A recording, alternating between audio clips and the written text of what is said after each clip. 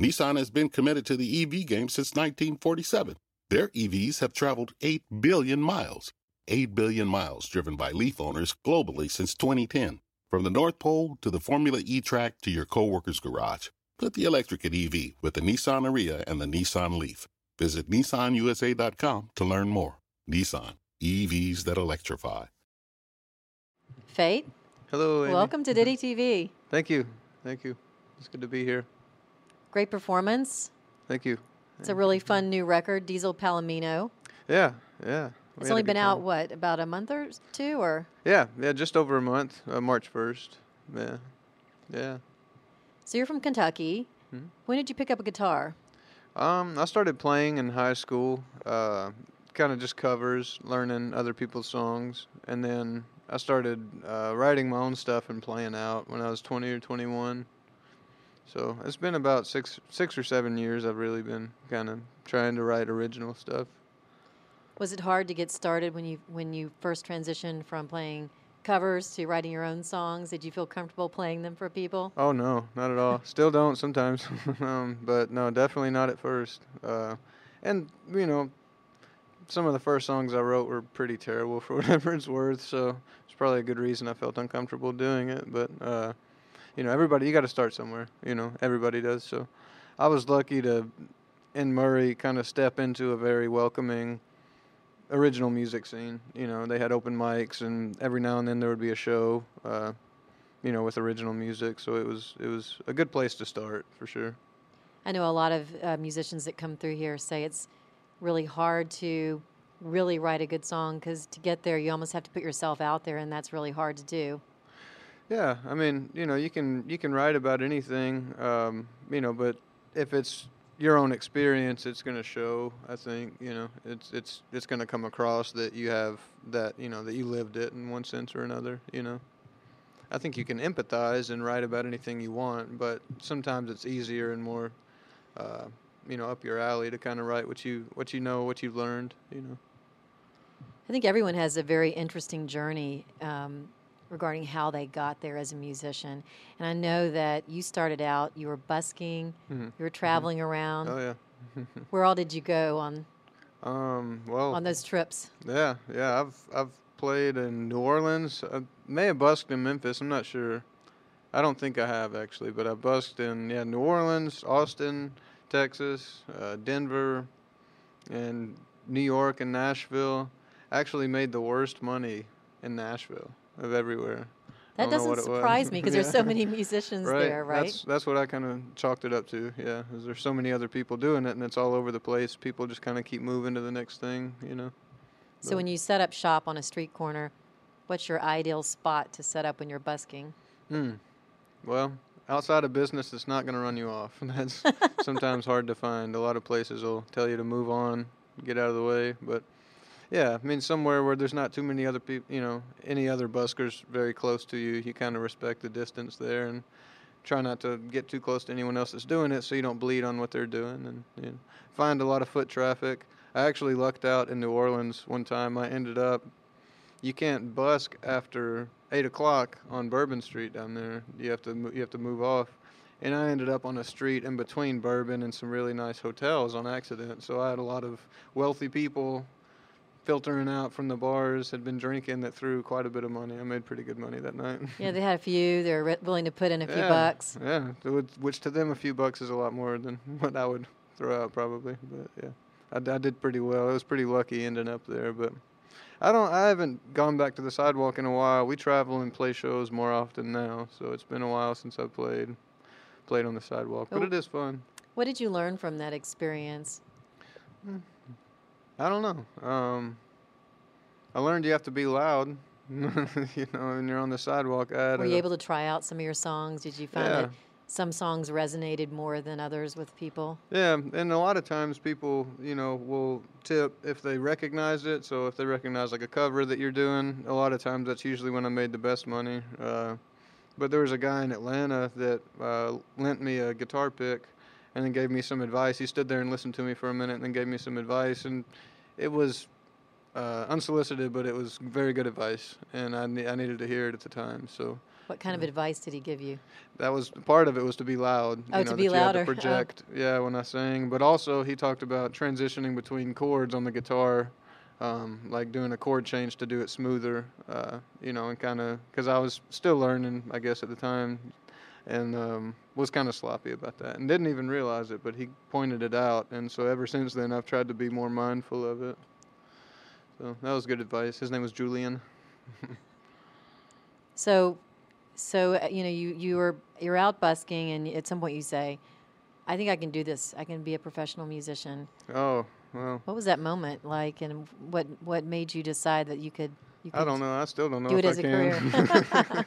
I still don't know if I A can. lot of It's people every say day. that, but I mean, it's a long road, and I enjoy it. I really do. But there's definitely moments of doubt, even still, and I think there will be for a while to come. But if there was any point at which I felt like I really could do it, there's probably a buddy of mine in Nashville that kind of gave me some relieving advice, which was like, I enjoy creative writing regardless. I enjoy songwriting a lot, but I enjoy writing Poetry. in general. Yeah. So he was like, you're always going to feel compelled to do it, so just let yourself do it, always, whatever form That's it good takes. advice. Yeah, just kind of, and it was kind of relieving in a sense, because it was like, okay, well, yeah, I always am going to do it one way or another, so let's just enjoy it and, kind of find a direction with it. So Diesel Palomino, it's your second album, Mm-hmm. and how did it differ from your first album? I think I had a better idea of how I wanted each of the songs to sound going into it than I did on the first one. The first one was more of a free-for-all in the studio. It was my first time in the studio, too. I wasn't used to, live tracking or anything like that, using a metronome. I mean, I was pretty ill-prepared, really, to go in a studio. But I worked with a fantastic band, Leonard the Band, and they were on this album also, on Diesel Palomino. But this time, for Diesel Palomino, I just spent more time developing guitar tones and thinking about band arrangements and, where we're going to have a solo and stuff like that. So it was much more mapped out than the first album. And I like to think it shows. I think it's a lot more cohesive. Where did you record the album? At Loud and Clear Studios in Paducah, Kentucky. It's a great local studio. The engineer, Shelby Preckless, is awesome. He has engineered all kinds of different projects, any genre you can think of. He's had his hands on it, and it's a real diamond in the rough around there for sure, that little place. So what did he bring to the process that may have changed the music slightly He from had the original when you first started looking at the songs, Yeah. and then the engineer comes in? Mhm. What happened? Oh man, he had a really good ear for knowing how to EQ things, and he played with the mixes to where it would open them up a little bit. You would listen to it and it would sound good, and everyone had a good performance, but it was a little muddy almost. And he would know how to EQ the different instruments and pan them, to one side or the other to really open it up, and it was kind of exciting to witness because it sounds like a different song. It's the same instruments and the same, everything really, but just engineering it slightly differently really opened them up and kind of gave them life. And we were able to have some fun with doing like a reverse snare hit on one song that kind of gives it a weird feel. We kind of played around with different stuff like that and had a really good time. So the first song you released was "The Stars of Tucumcari." Mm-hmm. Yeah. And what was that song about? It sounded kind of there was an interesting story there. Yeah. I had written it at a time where I was kind of reminiscing. At the time I wrote it, I was living here and there, in Murray. I didn't have a place really. I wasn't, steadily doing any one thing, just kind of bouncing around. And I was staying in a hotel. I got a hotel for the night. And I had been thinking a lot about past relationship and how, it was not a healthy one. It ended for good reasons probably, but even still I was kind of wrestling with it. But what I wanted to write was a song that looked at it for what it was without giving myself over to the feelings of, regret or nostalgia even, kind of. It's to feel those, but to not totally give myself over to them and kind of stand, even though I wasn't very happy with where I was at the time, to still stand, on my own accord and not fall back into any in any old relationship. Do you find the songwriting to be cathartic on some level? Yeah, definitely. I mean, in a weird way, ways that I don't really understand. It can really kind of take some of the weight off of whatever you're going through at the time. And, that's kind of my favorite part, of all of it, is whenever you sit down and you're able to get it out in the right way, in a way that you haven't really thought about before, but, resonates and kind of says what you want it to. It's definitely my favorite part of playing music. And some of the other songs on the album were dealing with some really personal issues. I know your father died, I guess, in more recent years. Mm-hmm. Yeah, 2011. Yeah. And you were writing about that experience, and there are actually some of his photographs on the album. Mm-hmm. He was a photographer, right? Right. Yeah, he was a photojournalist who spent time in the Middle East and Yugoslavia after it dissolved into civil war and split into several different countries. He photographed that, the fallout from that, and the invasion of Iraq in 2003. He went over there around the time that we officially invaded them and was photographing some of what was going on. But yeah, he passed in 2011, and the title track is kind of about wrestling with, not just his trajectory, but kind of how it affected me, and how if I wasn't mindful of how it affected me, I would then disaffect other people, in intimate relationships by pushing this stuff off on them without realizing that I was still trying to deal with it. It's kind of, I guess, trying to take ownership of your own grief in a way, and acknowledge how you can affect other people by not dealing with it, It can be hard to face grief, though. But then, as you point out, then if you're not dealing with it yourself, then you're inadvertently pushing it off on other people. Yeah, it can manifest in ugly ways, if you don't just look at it for what it is. You don't even have to, I wouldn't even sit here and say that I'm over it necessarily. I mean, there's times where it, I can look at it in a joyful light, and then there's times where it's very difficult. But ultimately, to look at it honestly is the most important thing, instead of, acting like you're over it or acting like it didn't, take a toll or anything. It's kind of good to be honest with yourself about how it affected you. Are there any themes or takeaways for the listener? Well, I don't know. I think I've mentioned, to persevere at your own pace. You can deal with these kinds of things in your own time, and not be drugged down by them, but also acknowledge, the pain that's there if it is there, and try to hang on, and see the light and be positive, and try not to push your struggles off on other people any more than you're going to already, Are you still writing? Oh yeah. Getting ready for the next album? Oh man, if I had the time and money, I'd be in there right now. I've got quite a few songs on the back burner, and this album was kind of short. This 7 tracks on Diesel Palomino.